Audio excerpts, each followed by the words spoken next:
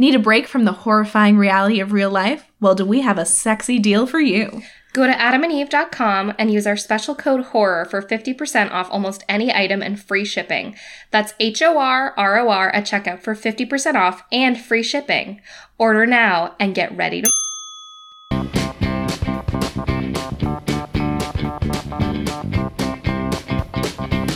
Think about it.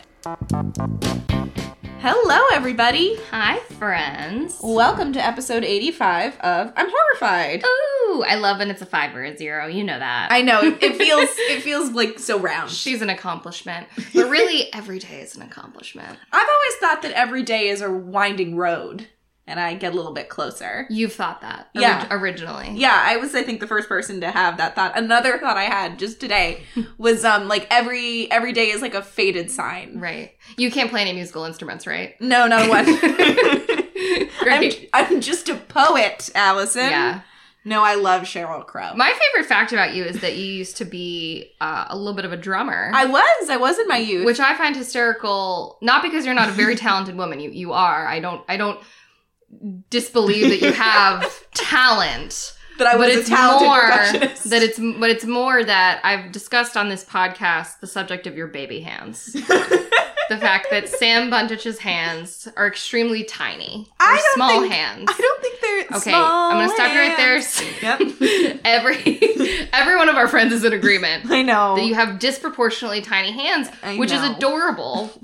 Or endearing, shall I say, is a less demeaning way to put it. Yeah, but no, that's a better way to refer to what you call my baby hands. What the thought of you wielding a drum kit with those baby hands. How big do you think a drumstick is? It's very reasonable for these slightly smaller than average hands. It's a comical notion to me. Well, you know, Allie, when you say stuff like that, what it makes me think originally is my hands are small, I know. Oh, God. They're not yours. They are my own. And I'm glad that they're yours. Thank you. No. I just, sometimes you, like, put your fists up to fake fight me, and I burst into laughter. No, the most roasted you ever roasted me was one time I was drinking one of those, like, mini seltzers, and I offered you a sip, and you took it from me, and you were like, oh, I thought this was a normal-sized seltzer, because it was in your baby hands. And I don't think you were joking. No, I wasn't. I remember it was very funny after the fact, because of how genuinely I was like, wow, a normal seltzer. Oh, it's a mini seltzer. It was a scale thing. And also a mini set of hands. Yeah. Anyway, you guys. Like the smartest, sweetest raccoon. Wow, thanks. Yeah, you're welcome. Anyways, this is Sam Buntich. I'm Allie Rayner. Sam is a woman I love and respect. Yes. Say something mean about me. Never. You wouldn't. I would never do that. And what you just said isn't mean. It's just factual. It's just a fact. It's a thing that a cunty girl in high school would say when she's, like, making fun of your fat thighs or something. You're ugly, and that's not mean. Yeah. It's just true. I'm sorry that people say so many things about your hands, but I can't help it that your hands are baby hands. No, I think that you would be very useful in, like, an Ocean's 8 scenario. You know, you're working the ground game.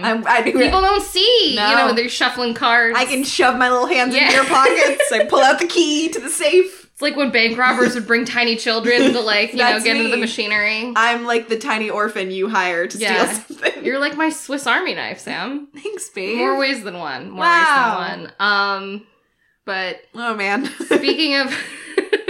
Speaking of that, Sam, what are you going to talk about today? You said it was something sad. Yeah, it's very sad. Today I'm going to talk about the death of Tim Piazza, and if you don't know what that is, you're about to, and sorry. I don't know anything about it. Yeah, I'm sorry to talk to you about it, because it's very sad. But yeah, it's kind of a bummer, so if you're not into that. And what are you going to talk about today, Allie? I'm going to talk about something also death-related, but not too upsetting. Yeah. Maybe upsetting to some people, but I was going to talk about embalming. I'm excited to hear about this. Which isn't, like, on the surface terrible. No, it's not murdering anyone. No, but it's kind of nuanced and it's kind of macabre. And I've been watching a lot of Ask a Mortician, so I was excited to do some research on that. Yeah, maybe it'll be a palate cleanser after your story, but maybe not. We'll find out. We'll see.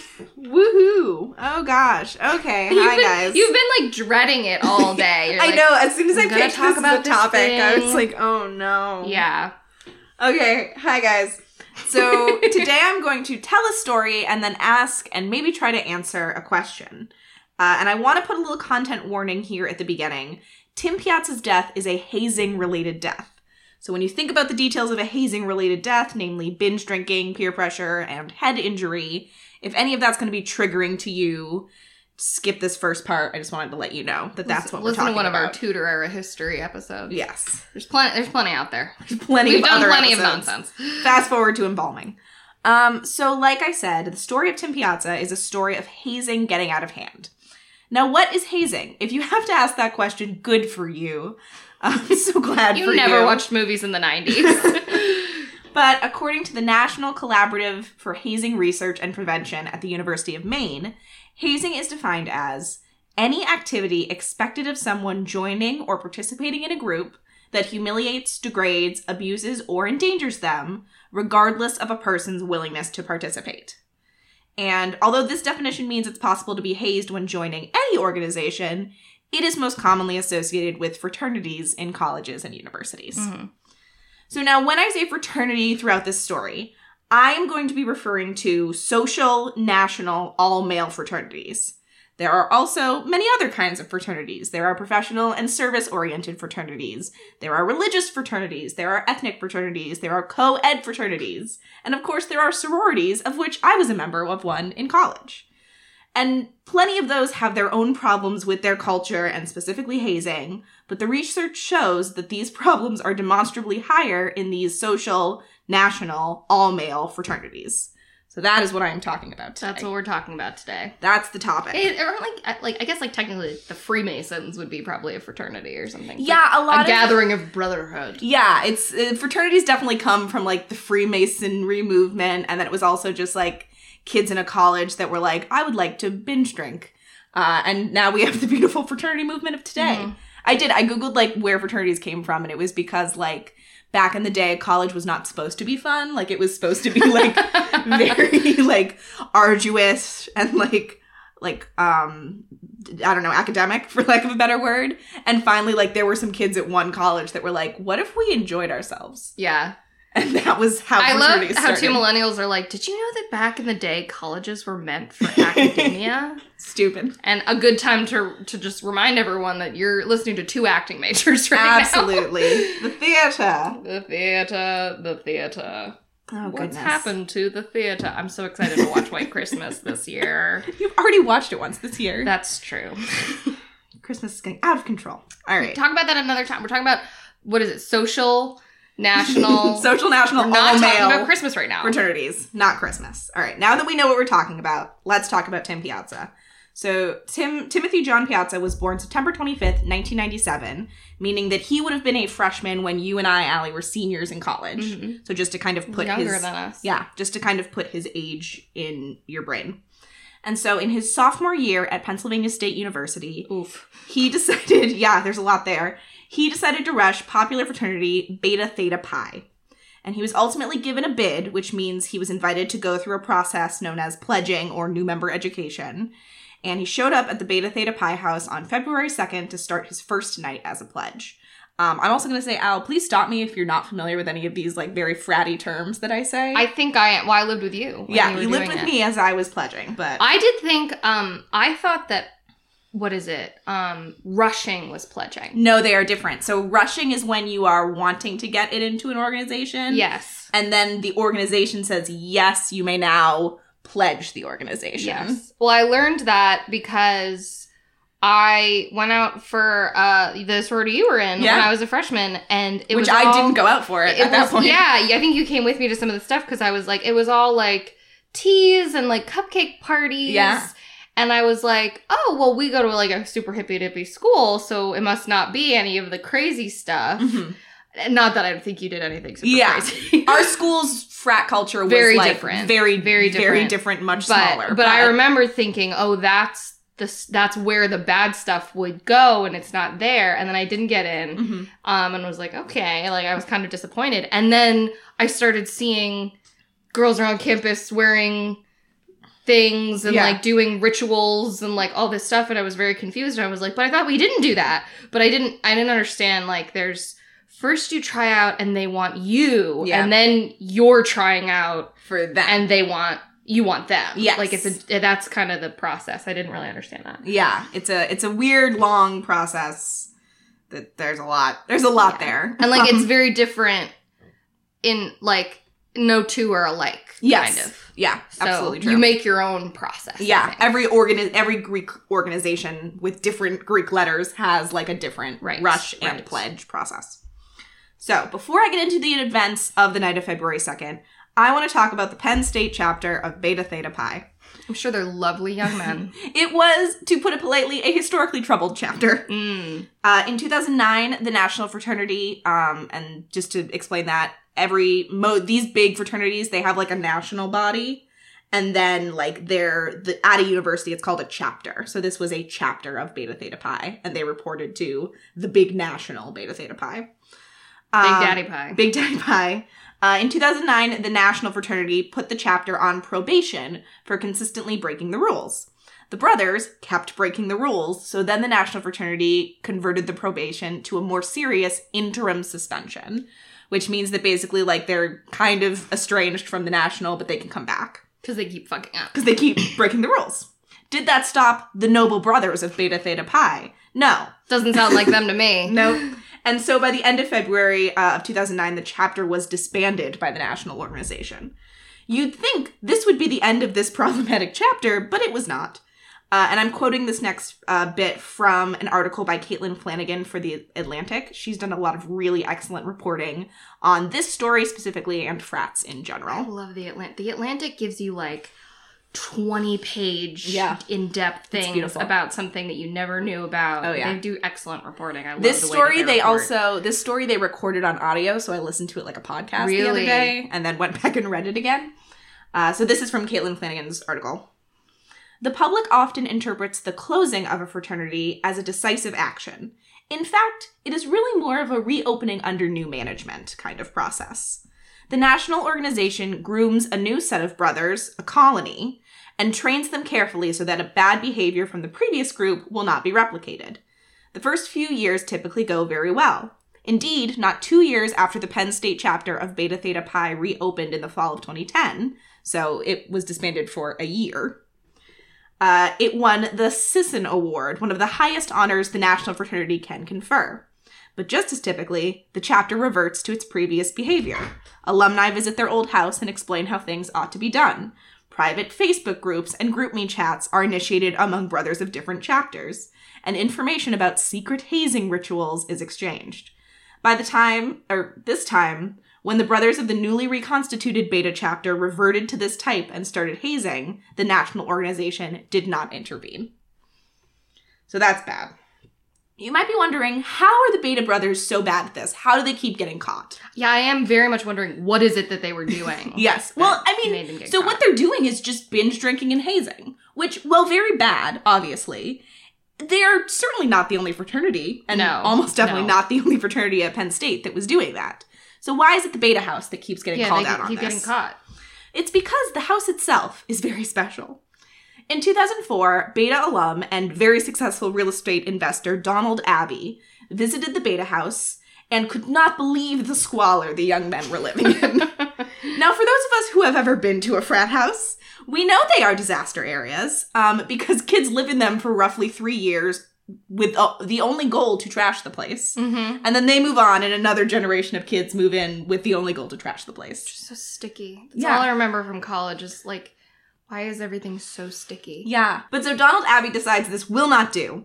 And he invests $8.5 million in the most extensive renovation of an American fraternity house in history. Oh my God. The bathrooms have heated floors. There are 2 kitchens and they have copper ceilings. The tables are hand-carved mahogany imported from Colombia. The entrances have biometric fingerprint scanners. It is fancy at the Beta house. And the brothers continue to just fucking trash it. Yeah, why would you give that beautiful house to those animals? Because he was a Beta and he loved the Betas. So he was like, I gotta make sure they live in a house. He was a Beta bitch. He was a Beta bitch, he really was. But the fact that the brothers are not treating this new gorgeous house nicely infuriates Donald Abbey. What did he all right, I'm gonna let it go. I was like, what did he think was gonna happen? But so what he does to try to curb this, to curb their enthusiasm, is that he installs security cameras all over the public rooms of the house. Oh. There are at least 14 security cameras throughout this frat house. And the brothers continue to misbehave. It gets caught on camera, and they keep getting in trouble with the national organization and with the college because they can just pull the tapes and be like, this was you binge drinking. And the brothers are like, it was. Because you have it on tape. I wouldn't want to live in a place with security cameras. Yeah, it's weird. It was only in the public rooms, so it wasn't in the bedrooms, but it was in the living room, the kitchen, the basement, the hallways, Yeah, but that was the trade-off you were making to live in this very gorgeous glamorous, house. Okay, very glamorous frat house. So all that background brings us to the night of February 2nd, 2017, when Tim Piazza arrives for his first night of pledging. He and the other pledges are told to do something called the gauntlet, where they basically binge drink vodka, beer, and wine, and then do an obstacle course within the house. The security cameras recording all the while. According to this footage, about an hour after the gauntlet begins, the pledges return to the living room, all of them showing signs of drunkenness. At 10:40 p.m., Tim appears in one of those security cameras, assisted by one of the brothers. A forensic pathologist will later describe his level of intoxication at this point as stuporous. Oy. Tim appears to be trying to leave the house. He heads towards the front door, but he is too intoxicated to undo the lock. Then he turns around and he notices another door behind him. That door is to the basement, which Tim does not realize, and so he steps through it and falls down a flight of concrete stairs, landing on his head. Oh. So in the security footage, you can see fraternity brothers notice that this happens. They're pointing to the stairs. One brother clearly hears what happens and goes to the top of the stairs to see what's going on. And he later tells the police that he saw Tim face down at the bottom of the steps. The brothers had a group text that night, and one sent the text, quote, Tim Piazza might actually be a problem. He fell 15 feet down a flight of steps, hair first, going to need help. So that's on the group text. So all the active brothers know what just happened. Unfortunately, my definition of getting help for Tim Piazza and the brothers' definition are a little different. 4 brothers carry Tim back up the stairs and place him on a couch. They're clearly from the video trying to see if he's injured or just very drunk. And he's pretty clearly injured. He's bleeding, and there's a weird bruise forming on his abdomen that the coroner will later discover was his spleen rupturing blood inside his body. Oh, my God. And the brothers they pick up one of Tim's arms and it falls down. And then they, throw his shoes at him and he doesn't have a response. And then they slap his face and he doesn't move. So then they strap a backpack onto him so he won't fall over and vomit into his mouth. And they kind of just leave him on the couch. At this point, a brother named Cordell Davis comes in. It is notable that Cordell is one of the only people of color in Beta. And so he is very obviously gesturing to Tim's head and looks agitated on the video. He is trying to convince everyone that, of course, Tim needs to go to the hospital. He had fallen on his head. Oh, my God. They need to wake him up immediately and call 911. In response, another brother rises from the couch and shoves Cordell into the opposite wall. And Cordell says he was saying that they had it under control. So Cordell then seeks out the vice president of the chapter to say, hey, Tim's really fucked up. We have to call 911. This man is the only hope that this guy had of living at this point, if he was even still alive. I know. And according to the court hearing, the camera captures Davis gesturing once more, referring repeatedly to his head and pointing at Timothy. And Davis testified that the VP told him he was crazy and claimed the other brothers were kinesiology and biology majors. So Davis's word meant nothing to them when compared to theirs. Cordell Davis then leaves. So he was basically told, Tim's a kinesiology major, so if he's not worried, I don't know why you're fucking worried. Well, they're probably all fucking shit-faced. Yeah, also. Of course they are. And they don't want to get in trouble. Oh, my God. The cameras now show Tim twitching and vomiting. The brothers are coming in and out of the room, and they seem annoyed with him. They occasionally slap his face or the dark bruise on his abdomen. 45 minutes later, Tim rolls onto the floor. The heavy backpack is still strapped to him. He attempts to stand up. He manages to free himself from the backpack. But he falls backwards, banging his head again against the hardwood floor. Oh my God, he was still alive. Yeah, he's still alive. Fraternity members then shake him because he just kind of passed out again, but they get no response. At 3:49 a.m., remember his initial fall was 10:40 p.m., Tim wakes up again and struggles to his knees, cradling his head in his hands. He falls again to the hardwood floor. An hour later, he manages to stand up. He tries to get to the front door, but he falls again headfirst into an iron railing and then onto the floor. At 7 a.m. Oh my so God. It is now the morning. 12 hours. Yeah. Another pledge wanders into the living room where Tim is now lying on the couch groaning, and the pledge watches as he rolls off the couch and onto the floor, and he's cradling his head, and the pledge said it was like he had a really bad headache. And so the pledge lifts his cell phone, records Tim on Snapchat, and then leaves the house. Fucking kidding me? Yeah. He thought he was really hungover. A few minutes later, Tim stands and staggers towards the basement steps, and he then disappears from the camera's view. So again, this is from Caitlin Flanagan's story from The Atlantic. At about 10 a.m., again, he fell at 10:40 p.m., a brother asks a pledge a question that seems to both of them a casual one. Whatever happened to that pledge who fell down the stairs at the party? They come across Tim's shoes, realize Tim must be somewhere in the house, so they look for him. The search reveals him collapsed behind one of the bars in the basement. He's lying on his back with his arms tight at his sides and his hands gripped in fists. His face is bloody and his breathing is labored. His eyes are half open. His skin is cold to the touch. He is unnaturally pale. 3 men carry him upstairs and put him on the couch, but no one calls 911. Fraternity brothers appear with garbage bags in the footage and start cleaning up the evidence. Brothers try to prop Tim up on the couch and dress him, but his limbs are too stiff and they can't do it. Someone wipes the blood off his face and someone else tries, without luck, to pry open his clenched fingers. Clearly, the brothers are trying to make a terrible situation appear a little bit better for when the authorities arrive. But they do not use their many cell phones to call 911. Instead, one brother uses his phone to do a series of internet search for terms such as cold extremities in drunk person and binge drinking, alcohol, bruising, or discoloration, cold feet, and cold hands. Finally, at 10:48 a.m., a brother calls 911, perhaps realizing it would be best to do so while the pledge is still technically alive. Oh my God, I'm so furious right now. So Tim Piazza dies the next day in the hospital. His father asks the surgeon, if they had gotten him there any sooner, would it have made a difference? And the surgeon is like, of course it would have made a difference. Some of the Beta brothers are found guilty of hazing or furnishing alcohol to a minor, but all manslaughter charges are ultimately dropped. Are you fucking kidding me? I know. And apparently in the court, they, fist bumped when the charges were dropped. Which is just... Ugh. And Tim Piazza's parents were there every day of the court hearing, so they had to just, see that. Watch, yeah. Oh my God, this poor boy. I know. It's like a nightmare story. It is horrible, and it even more so because it is all on film. So I think that is why, it really... Hits home, is because, you can see... they haven't released the footage publicly, but there are descriptions of minute by minute what was happening. Them making these negligent, horrible decisions. Yeah, exactly. And so I think this story, and many other stories, beg a question. Why do fraternities still exist? It seems like, if I was a university... I would hate frats. I would hate what a crazy liability they are. And therefore, I would just be like, no, I'm not doing frats here anymore.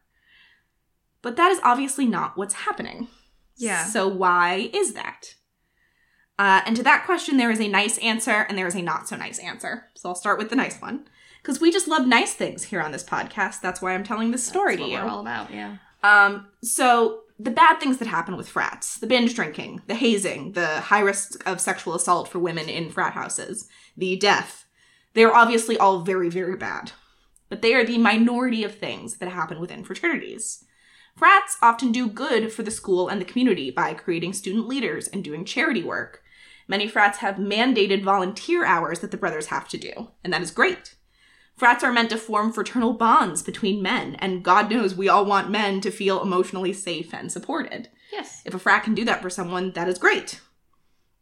A 2014 Gallup survey of 30,000 university alumni found persons who had been members of Greek letter organizations, so that's fraternities and sororities, reported having a greater sense of purpose, a better social and physical well-being than those who had not.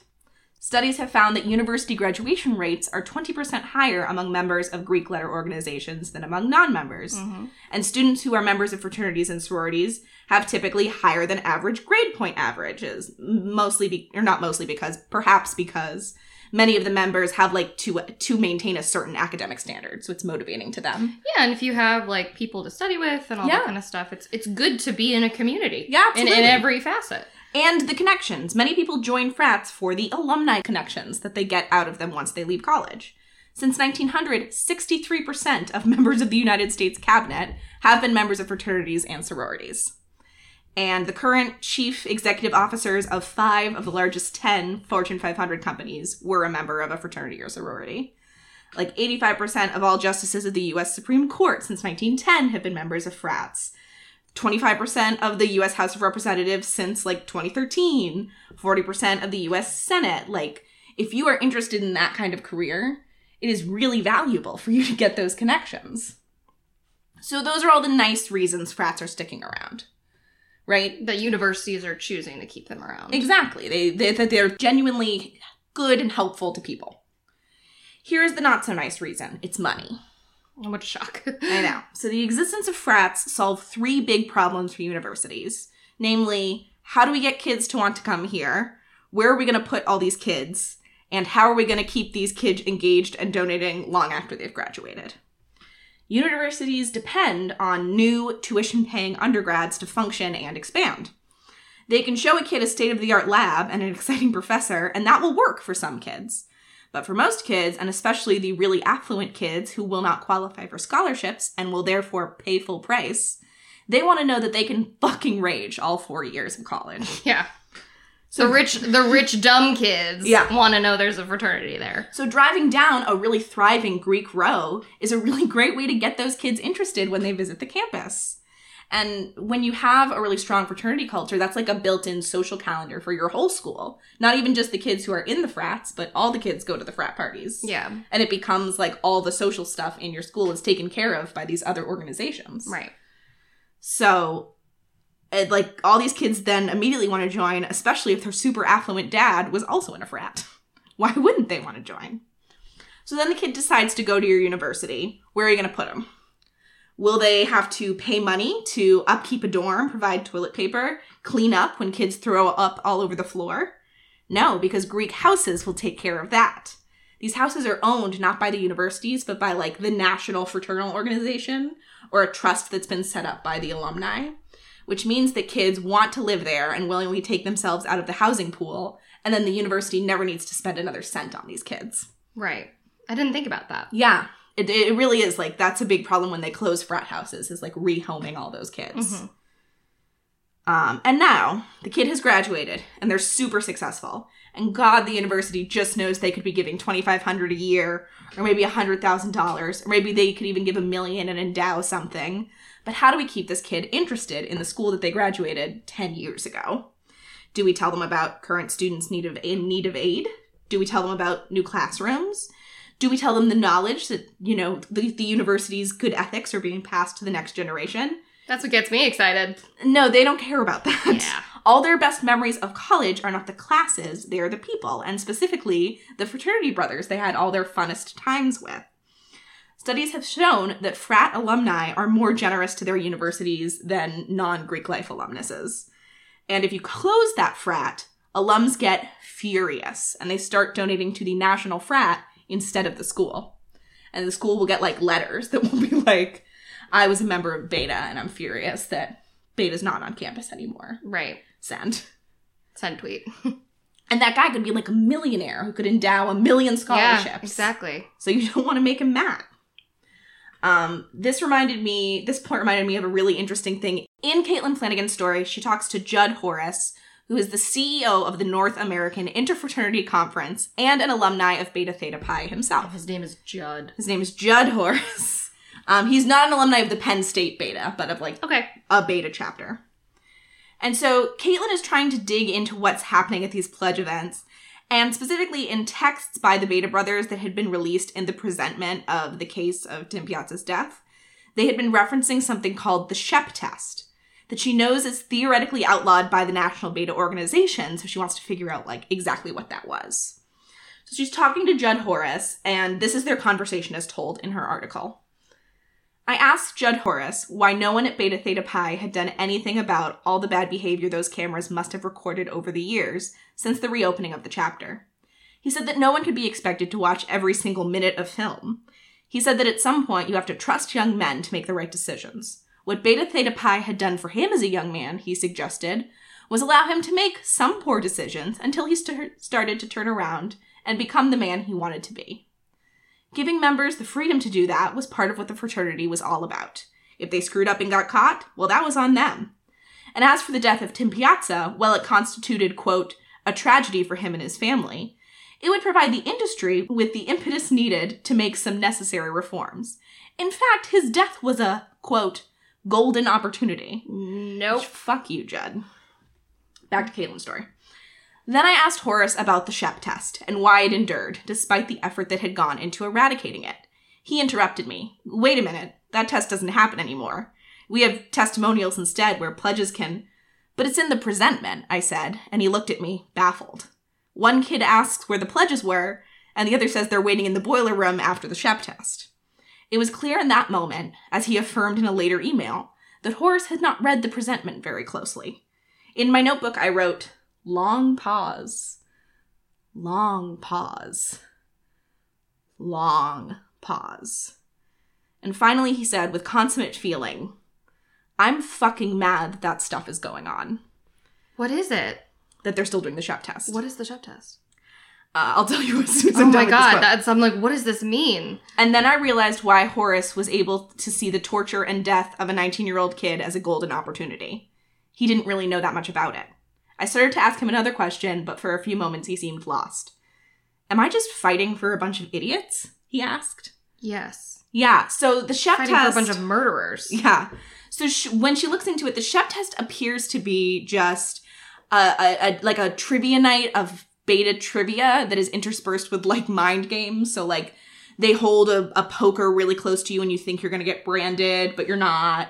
And you're really drunk, you're binge drinking, and you're having to answer questions about, you know, when was beta founded? Oh, 1890. You know what I mean? That kind of thing. Mm-hmm. Which is clearly horrible, but, like, not the worst thing that has happened at a frat party. Okay. But the beta organization had made a huge effort to eradicate it. And, like, the only thing, like, you can easily find on the internet about it is, like, a statement from the beta organization that's like, we do not condone the Shep test. It's awful. It does not match our values. Period, as an organization. So the fact that he didn't read the presentment close enough to see that they're still doing it and then is, like, so devastated, I find that really interesting. Yeah, maybe he went through it. I'm sure he did. And he's so taken aback by this fact. And his final question of, am I just fighting for a bunch of idiots, is, like, so interesting to me that, like, yeah, he's just been so disarmed by this. And so fraternities continue on largely unchecked.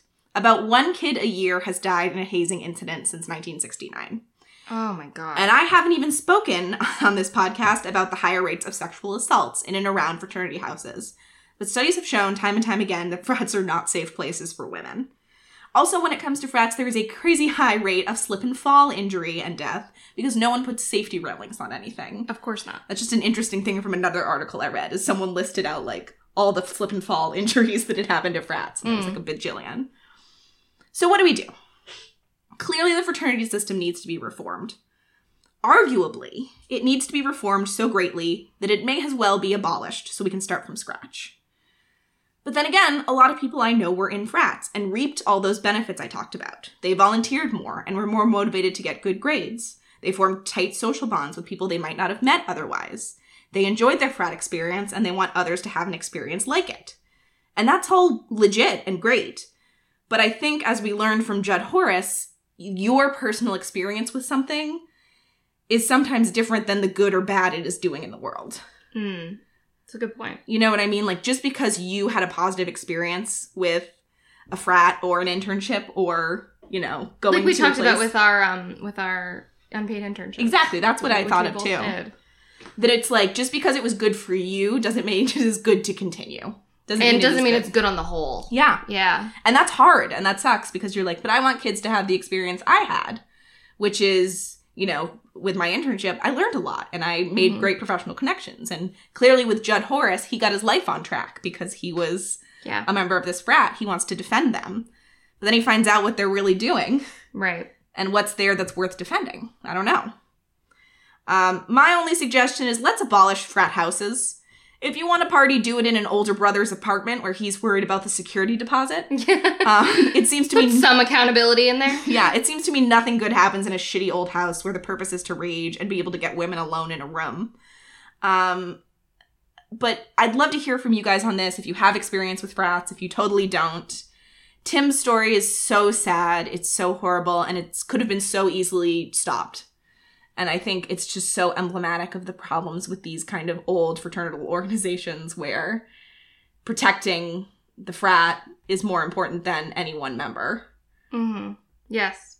And it's like, are these worth saving? Should frats exist? Can I ask you a question? Yeah. You can get rid of this if you're not comfortable with it. I'll cut it. I understand. Does that extend to sororities for you? I think in a lot of ways, yeah. So I think my sorority experience, right? Like, this is what we were just talking about. My sorority experience was positive, but it was positive because I went to a really small liberal arts college. Mm-hmm. My sorority only exists at my college. It's not a big national organization that had these, like, big, weird rules and traditions. It was at a university that was really accepting and was all about kind of, you know, change. And it did change its policies around pledging a lot while I was there. Yeah, I remember that. And so my sorority was good, right? But I don't know that sororities on the whole are good. And your experience was good. Somebody else could have had a really bad experience. Yeah, and you absolutely. wouldn't maybe necessarily and know I about wouldn't it. know. So, like I said, it seems like the places that are the red blinking badness are these social, all-male, national frats, but these problems trickle down. And I think there's an argument for, abolishing the whole Greek life system. I do. And just because I had a positive experience with my one sorority doesn't mean that's not still true, unfortunately. I wish every sorority was like mine. And I wish every fraternity was like mine. Yeah. But I also think that, like, every experience was like your experience. Yeah. It isn't. But, like, I know and love and respect you, and you had a good experience in a sorority. So that's evidence to the fact that it's not about the sorority. It's about, you know, who's running it and who's involved in it. But there is a little bit of the flip side of the template of it can sometimes lead to really negative things happening. Yeah, so really can. It's a lot. It's both. It's all. I went so long. I'm so That's sorry. Fine. I had no idea I went that long. No, this is a really interesting. I'm interested. Sorry, in I this. just looked over and I was like, "What?" I'm really interested in this. Yeah, this is interesting, and it's also like this gets to the heart of our show, which is it's upsetting, but we're not exactly sure why. Yeah. Like, you know, I think that's something that we like to talk about a lot. Like, that's something that some of our favorite my favorite conversations with you have been, I don't like this, and I'm concerned, and I'm scared, and now I'm anxious, but I can't exactly put my finger on why that is. Yeah. Is it because this isolated incident is a problem? Is it because I've never really liked the idea of Greek life in general? Mm-hmm. Is it because, you know, I associate frats with rape? Yeah. which is how a lot of people associate them? Yeah. Whether or not that's fair? Well, which again, like, I didn't even really touch on here. Into that. Yeah. But studies have shown that there is it's a risky place to be a young woman in a frat. And I think that the thing that I've learned is that, like, when you get to a situation that's that complicated but upsetting and you don't have a clear answer, we just have to keep talking about it. Yeah. You have to keep talking about it and hearing new experiences and bringing in more information until you reach something that's going to make the world better. Yeah. So thank you for sharing this story. Thank you for sharing your perspective. It was really interesting. And something that we should think about. And college students should think about. Yeah, definitely. Please do. It is, like you said, I would love to hear, especially from people who are in frats or sororities right now, or have been, or who have had experience with any of this stuff, or people who haven't. I'm really open to anyone, but, like, it would be interesting to hear from you guys about what you think about this. Yeah, I really want to hear other people's thoughts about this. So please tweet at us, or email us, or whatever about this. But yeah, that's this story. Horrifically sad. And really, really makes me think. I've thought a lot about this since I started on this. I've read a lot of articles and thought a lot about this. I didn't really know that much about it. Yeah. But anyway, all right. So we could go on and on for ages, and yeah. This is already going to be a very long episode. So some of you are excited about that. Some of you are like, I remember once we got a comment like, I wish these were 90 minutes, and I'm like, you, sir, I like you. Yeah, sir, you might be about to get your wish. Ooh, no, it's finally happening for you. Let's talk about something else. Embalming. Woo! Embalming, spelled Embalming. Yes. Like lip balm, which is something you don't want to think about. No. Not like I thought when you said it across the room. I was like, what are you going to talk about this week, Al? And I thought you said bombing. Like a bombing. I was like, oh, not all right. this week. It could have been on this show. Hope springs eternal. But yeah, no, this week I'm going to take yet another page out of Caitlin Dowdy's book, who, as we know, as I've said, is the genius, death-positive queen behind the YouTube channel Ask a Mortician. And she inspired my episode about the Capuchin Catacombs, and another one I can't remember. But she inspired my episode about the Mount Washington disaster. That's the one, yeah. We could do an episode about every single one of her videos. And maybe later we will. Yes, if you like death-related things, general macabre, you will love her channel. Also, I've been really enjoying her book, Smoke Gets in Your Eyes. Oh, fun. So I've really been enjoying that. So let's start it with some history, and then we'll talk methods of modern embalming. Ooh. And then we'll get into some ethical questions. Ooh, which, as you know, my favorite kind of questions. Yeah. So I didn't really put this together. And then I read this, and I was like, oh yeah, duh. And I'm thinking, like, this is really obvious. But where do you think some of the first embalming started? Egypt. You just got that out of thin air. Did you look at my Google Doc? No, I didn't. I just love Egyptology. I was like, embalming, like, when would that even have started? Duh, mummies. It's different a little bit. Yeah. A lot of it. Oh, yeah. But, yeah, that's right. Mummification was an early embalming practice of sorts. And there were also mummification practices happening around the same time in, like, Chile and Peru for different cultural reasons around the same time. But we know a lot about mummification practices because those Egyptians, truly excellent at the written text. They loved it. They loved to write it down. And we appreciated it. So basically what they did was take out, like, guts and brains, medical terms. And then guts. Soak the banana peel of a body that they're left with in what was basically salt. And just dehydrated the body. Mm-hmm. Because, well, now I guess I should define what embalming is, right? I thought we'd get to it naturally. I wouldn't start with it. But why did they do this? Because embalming is this.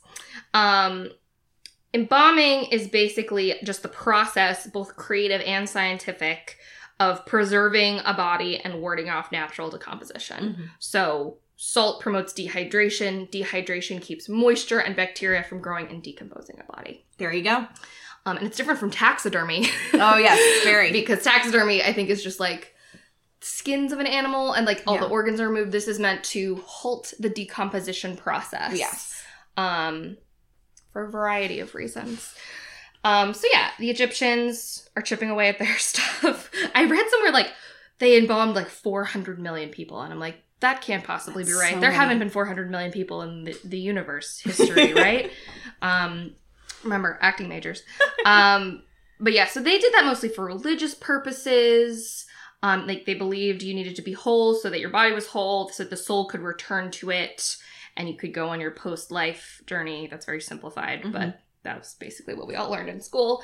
And also because they believed that the decomposition of bodies and like the rot of bodies would lead to diseases being spread by those bodies, mm-hmm. which is kind of true, but it was really more a question of hygiene than anything. I don't think they were being barely hygienic with their decomposing bodies. So what are you going to do?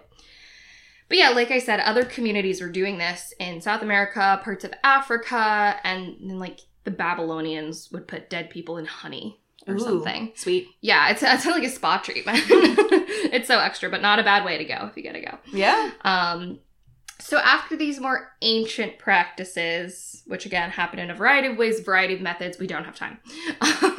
Embalming took a breather for multiple thousands of years. We were like, we're over it. Yeah, Christianity started getting in the mix, and Christians were not into embalming really at all. So interesting. And neither were Jews, for that matter.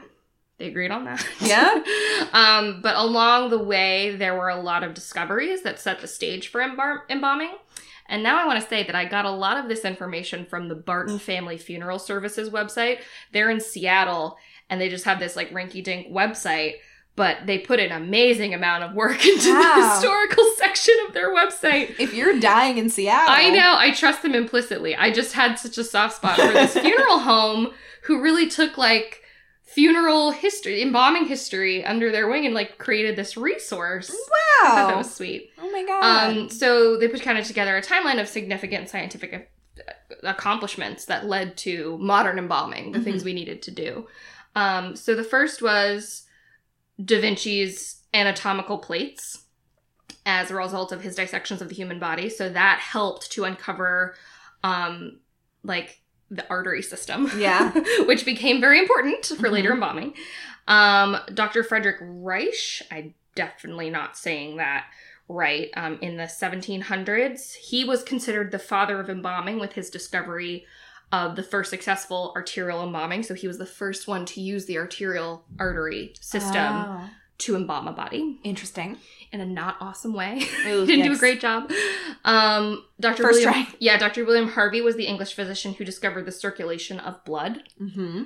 So that blood moves around in the arteries. Dr. William Hunter was the first to successfully adopt arterial injection as a means of preservation. So at first they were just like, oh, what's going on with all this? But so he started doing injections. Jean Ganal, 1800s, he was the first to offer embalming services of various types to the French public. Ooh. And then, this is toughy. Still 1700s. Anthony van Leeuwenhoek. Ooh. Maybe Dutch? I would guess. Maybe Dutch? Yeah, Leeuwenhoek. I lived in the Netherlands for several months. I live in upstate New York, where a lot of things are that's very true. He manufactured the microscope. Oh, that's helpful. And discovered bacteria. And then... He was busy. Alexander Butlerov and Wilhelm von Hoffmann, which sounds like two funny names that we would come up with. Yeah, that sounds like during an improv when you know you have to, like, the word is Germany. Yeah. In the 1800s, discovered formaldehyde.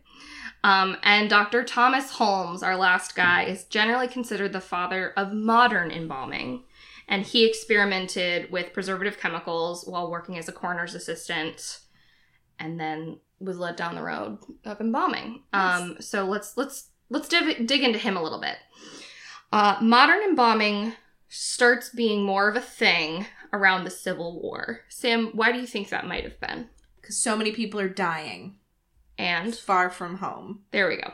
They need to get back. Yes, many young men were dying for their country, and it would take a long time to get their bodies back to their families. So that's extremely sad, but that posed a problem. Mm-hmm. And Dr. Holmes took back up the mantle of arterial embalming. And by that, I mean not just drying out bodies with salt, but kind of starting to really mess around with different chemical substances and seeing how other people had done in the past, and started to really streamline the arterial embalming process. So he would do this by injecting a solution of disinfectants and arsenic into the blood system at first by way of the arteries. Now, arsenic is actually an effective method of embalming a body, but it will kill the embalmers awfully quick. Yeah, that's a yikes. Because it's fucking arsenic. Yeah, it's bad. And like I said, in, I think, 1867, the German person who I mentioned before discovered formaldehyde. And like that was picking up in other countries, and eventually they kind of switched over to formaldehyde. Works just as well. Sounds good. Even if it worked less well, I'd be like, thank you. I'm just slightly less murdery of the poor embalmers. So one of the reasons, which is just, this came out of left field for me, that embalming became a trend, if we can call it that, in the United States, was because of Abraham Lincoln. Really? Yes. So Smithsonian Magazine had this to say. Business was doing so well that the War Department, business meaning the business of embalming, that the War Department was forced to issue General Order 39 to ensure only properly licensed embalmers could offer their services to mourners. Yikes. But the technique was limited to the war. To make embalming part of the American traditional funeral would require Abraham Lincoln, who you might say was an early adopter. Oh, no. Many prominent Civil War officers were embalmed, including the first casualty of the war, Colonel Elmer Ellsworth, who was laid in state in the East Room of the White House at Lincoln's request. Upon the death of Lincoln's 11-year-old son, Willie, in 1862, he had the boy's body embalmed. When the president was assassinated 3 years later, the same doctor embalmed Lincoln in preparation for a funeral train that paraded his body back to his final resting place in Springfield, Illinois. Oh, interesting. Which is where he almost went with the Donners, remember? Mm-hmm. I think it was somewhere else, but it was in the Midwest. Yeah. You remember how crazy that was? That's fucking crazy. Nothing like this had happened for any president previously or since, and the funeral procession left an indelible effect on those who attended it. Most visitors waited in line for hours to parade by Lincoln's open casket, usually set up in a statehouse or rotunda after being unloaded from the train. This seems crazy to me. I know. Lincoln's appearance early in the trip was apparently so lifelike that mourners often reached out to touch his face, but the quality of preservation faded over the length of the 3-week journey. William Cullen Bryant, editor of the New York Evening Post, remarked that after a lengthy viewing in Manhattan, the genial, kindly face of Abraham Lincoln became a ghastly shadow. Oh, no. That's upsetting. This was the first time most Americans saw an embalmed body, and it quickly became a national sensation. Wow. So that's the Abraham Lincoln part of it. Interesting. And that's all the history I want to talk about. Okay. That's it. There's probably more. I'm getting tired. Well, we made it to Lincoln. How can we top that? Let's get gruesome. Do you want to get gruesome? Let's go gruesome today. How is a human body embalmed? So to start with, you have to hardcore verify that you have the right dead body and that they want to be involved. So you double, triple check all the tags and everything. And then you place the cadaver chest up with their neck slightly inclined and examine for things like bruising, rigor mortis, any kind of trauma that might have happened to the body. Then you remove any clothes or jewelry and begin placing the body in position to be in the position that it will be in when it is embalmed. Because you can't really shape the face or expression or the limbs once the body is embalmed. It's kind of like frozen in place that way. Interesting. So they put like little caps under the eyelids to keep them closed, and they usually wire the jaw shut using wire, and like seal the mouth using glue, and that sounds harsh, but that's what they do. And this is known as setting the features. And there's certainly like an art form to creating natural expression during the embalming process, and then later with grooming. So at this point, the surgical embalming process begins, and it is a surgical process. And the process usually contains 4 steps, 4 parts. The first is arterial embalming, which we're a little familiar with at this point. This is when embalming fluid, which is a combination of formaldehyde, water, several other chemicals, are pumped into the blood vessels through a centrifugal pump. So it's, it's not like hand pumped in. Yeah. It's used as a centrifugal pump. And as the pump is working, the embalmer massages the body to make sure the fluid is dispersed. Oh, interesting. And as the fluid is pumped into the arteries, blood is drained out. Oh. So that's that process. And then the second piece is cavity embalming. And this is a little graphic. So this is when the internal fluids of the body's cavity, it's usually like the torso, are removed. Technically, they're aspirated, which means they're sucked out. So any fluid is sucked out and replaced with a very concentrated embalming fluid that's not diluted with water or anything. And this is done by a tool called a trocar, which is basically, it looks like a long, thin pipe. Okay. That they basically, like, jab in and out of the cavity. Yikes. That's what's happening. That's the truth. And then, like, that same tool is used to disperse the fluid. So then they do some hypodermic embalming, and this is when the embalmer takes a hypodermic needle, which is like a thin needle with a hole in the middle, to inject embalming fluid deeper into the tissue of the body, so the parts of the body that the arterial system isn't reaching. Okay. And then finally, surface embalming, and this is a different use of embalming fluids meant to preserve skin and features just on the surface embalming. Makes sense. You get the picture. And also treat visible signs of trauma or decomposition that may have already occurred. So this whole process usually takes 2 to 4 hours for your standard embalming. And sometimes more if the body is larger or if there's a great deal of trauma or disfigurement. And after that, the body is groomed in a variety of ways, which is also a very interesting sort of art form, as funeral workers are trained in how to apply makeup and shave faces and arrange hair in a way that looks natural and, for lack of a better word, lifelike. Yeah. That's what they're going for. So that's what embalming is and what it was. But Sam, why do we do this? If we're not being sent home from the battlefields on the wagon train, And if we don't need to have our bodies preserved for faraway funerals, why do you think someone would elect to be embalmed or choose to have their loved one embalmed? Yeah, I mean, when you put it like that, I really don't know. Like, in my brain, the answer is like, because everyone gets embalmed. Right. Because you just do it. Because it's something you do. Because, yeah, that's part of the process. As always, we're going to go back to our pals at the Seattle area Barton Funeral Home. I hope I die in Seattle. Who had a little blurb about the 3 main options that they think people are embalmed. Number 1 is disinfection. Some people think that most pathogens die soon after death, but it's possible that there could be pathogens still. This is very debatable. Yeah. If you're in a hygienic situation, that's not really an issue. Yeah. The second purpose is preservation. So the prevention of putrefaction or decomposition. If you need to have, a funeral later, or you need to preserve the body for some reason. Yeah. Any host of reasons. And the third purpose is interesting. Restoration. Taking a body that has died and trying in some way to return it to a lifelike appearance. It's different than preservation. Interesting. You know what I mean? Like, yeah. And they could be the same, it could be the same process happening, but that could be a reason. Yeah, it's a different goal. It's a different goal. So that's something that we can rattle around in our heads.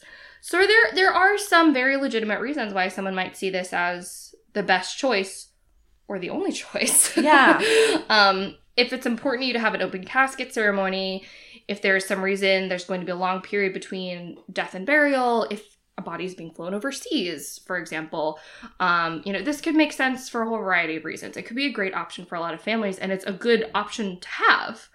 But let's consider some alternative concepts about why we might have become so attached to embalming. The first thing to consider is that death and the process of it has mostly been taken away from families and put into the hands of hospitals and funeral homes.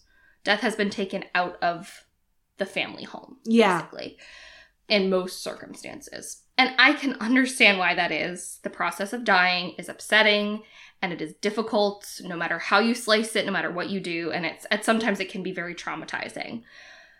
However, it is also a very, or I should say, the most natural process that has some very natural solutions. And there is no legal or health reason that families can't wash and prepare their own loved ones for burial, keep them in their homes for a short period of time. There's no reason that can't happen. But this is often seen as like too close, too taboo, too upsetting, too weird, what have you. But I mean, really, this is how many cultures did and continue to take care of their dead. And there's nothing wrong with confronting the realities of death and its aftermath. It's going to happen to everyone. And everyone we know. Yeah. And you and me, and it's gonna happen. It's something we all have in common. And it might be upsetting, and I hope it doesn't happen too soon, but it will be the right thing. Yeah. Because we're all supposed to die at some point. Yeah, exactly. Tuck Everlasting is an upsetting book. Yeah. Everyone thinks it's romantic. It's not. It's not. Tuck should not be everlasting. But yeah, but I think there's something to be said also for confronting it, because that can be helpful in promoting an understanding and an acceptance and maybe even a sense of closure in the process that is, as natural as being born and needn't necessarily be traumatic. And by that I mean, in some cases, there's a lot of trauma in Western practices surrounding death that aren't necessarily found in cultures that are more hands-on with the realities of it. We're going to talk more about that later. I want to cut in with some different facts. Ooh, more facts. Different facts at you. Different opinions. They're the same, right? Yeah. So bearing this in mind, we also have to grapple with the fact that death is now handled by outside organizations and people. So many of these funeral homes and morticians are great people doing great work. And some of them are, good people who have also succumbed to kind of the trends of recent years. However, oftentimes for, various reasons, embalming is presented as the default rather than an option that is available to a family. And sometimes it can be inferred that it's required by law, or that it's healthier, or that the body can't be viewed if it's not in a state of embalmment. All of that is not true. You do not need to embalm a body to view it. Mm-hmm. You do not need to embalm a body to bury it. Like, none of that is the case. And a lot of times embalming won't even be necessary, but families just accept or think that this is what they should be doing and they move forward with it. I mean, and you can imagine why. Like, they don't know what's going on. The first thing that seems right to them, you might take because you're grieving and you just want it to be over and you obviously want what's best for your loved one, but it's a difficult situation. And this is to say nothing of the fact that it's extremely expensive. Mm-hmm. It's an expensive procedure. So I think of it a lot like circumcision. Like, there's no medical need for it, but somehow we've all grown to think that there is some kind of need there. Wow. That's such an apt comparison. Yeah, I never thought about that. It feels too trendy to give up, and because it happened to our one family member, I guess we should just do it to grandma, and like all this stuff, like it's just wrapped up. And yes, it does seem like a perfect comparison. Wow. That's so true. Do you know what I mean? Wow. I do want to talk about circumcision, but it's very controversial. I did not think we would talk about circumcision in this episode. I honestly, if you had to point to an episode, I thought we'd talk about circumcision. Any other one. Wasn't this one. No, not this one. No, it's something I'm very interested in talking about, but it's divisive. Did you watch the Netflix documentary American Circumcision? Yes, you told me to. Thank God that you did. I watched it on a plane once. But right. So there's all that. Now let's get back to what I was saying about trauma surrounding death. Through modern funeral practices, we have gotten very far away from the natural process of death. Coffins and funeral plots often have elements which are meant to, like, deter moisture, mm-hmm. or coffins are advertised as, like, locking out dirt and bugs, when, like, the truth of the matter is, no matter how well preserved, like, a body is going to decay. It's meant to do that. It's mm-hmm. going to do that no matter what coffin you buy. As all bodies before it have. And this really is straight from the mouth of Caitlin Doughty now, who's just, like, you know, totally tackling the field of, like, death positivity and natural deaths, and she's doing so much cool work. So all of this is really from her. But, like, it isn't a bad thing. Yeah. Like, decay is not a bad thing. And an embalmed body is a body that has been chemically altered to fight against its natural process. It has been unnaturally frozen in time. Mm-hmm. And we need to consider, when we make that choice, what ethical choices we are making with that. And oftentimes seeing loved ones in this way, in this state, can be more upsetting to families than simply seeing the body for what it is. Yeah. A body. It's, you know, however you want to view that, it's going to be a different experience, and might be a better experience for you, but it might not be. Yeah. It's something to consider. So to wrap it up, there's nothing wrong with embalming itself. It's good that we have it as an option for a lot of different situations, but like circumcision, we need to think as a community about why we are so attached to it, why it is so comforting to us, why it is something that we've just kind of decided, yeah, that's the right thing, and just release ourselves from the stigma surrounding natural death, natural decay, the actual circles. Like, and when I say natural, I mean dirt, bugs, natural. Yeah. Like, that I know I sound like a hippie, but I'm just talking about it because thinking about it this way helps me think about death in a different and better and kind of more wholesome way. Yeah. So I don't think it's a bad thing to consider. I think it's probably a pretty healthy thing to consider. And one option might be better for us in the long run, or better for our loved ones. So just something to consider, something to chew on. So interesting to think about. Because I really do, like, you never question. You don't think about it. It's just a thing. Of course that's what you do. But let's think about it. That's another real big theme of our podcast, is, like, think about it. Just let's think about it. Yeah. Oh, man. Thank you so much. This was a long episode. You guys. Thank you for sticking with us. Yeah, it was nuanced. Yes. And there's a lot of things in this. We're going to have to talk about all of it. You've got a lot to ruminate on after this ep. And then you will email us at imhorrifiedpodcast@gmail.com. Yes. Or tweet at us. At imhorrifiedpod. Or I don't know, call into There's the nothing night... else you can do. You can call Sam's personal cell phone number, My which is 518. No. Call into the night sky, and, you know, the stars might send down an answer, and then tweet at us what the stars said. I'd appreciate that. I would also appreciate that. They've stopped taking my calls. So They're sick of you at this point. They're over it. But yeah, lots to mull over, so go do that. But I mean, you've been in here for the long haul, so at least go watch some happy YouTube videos or something. Oh, please, yes. Watch some like fat seals rolling around at an aquarium or something. Watch the new Cats trailer. Make me sad sometimes. No, we're not going to talk about that. Don't talk about that. Until next week, we hope you stay horrified. Stay horrified.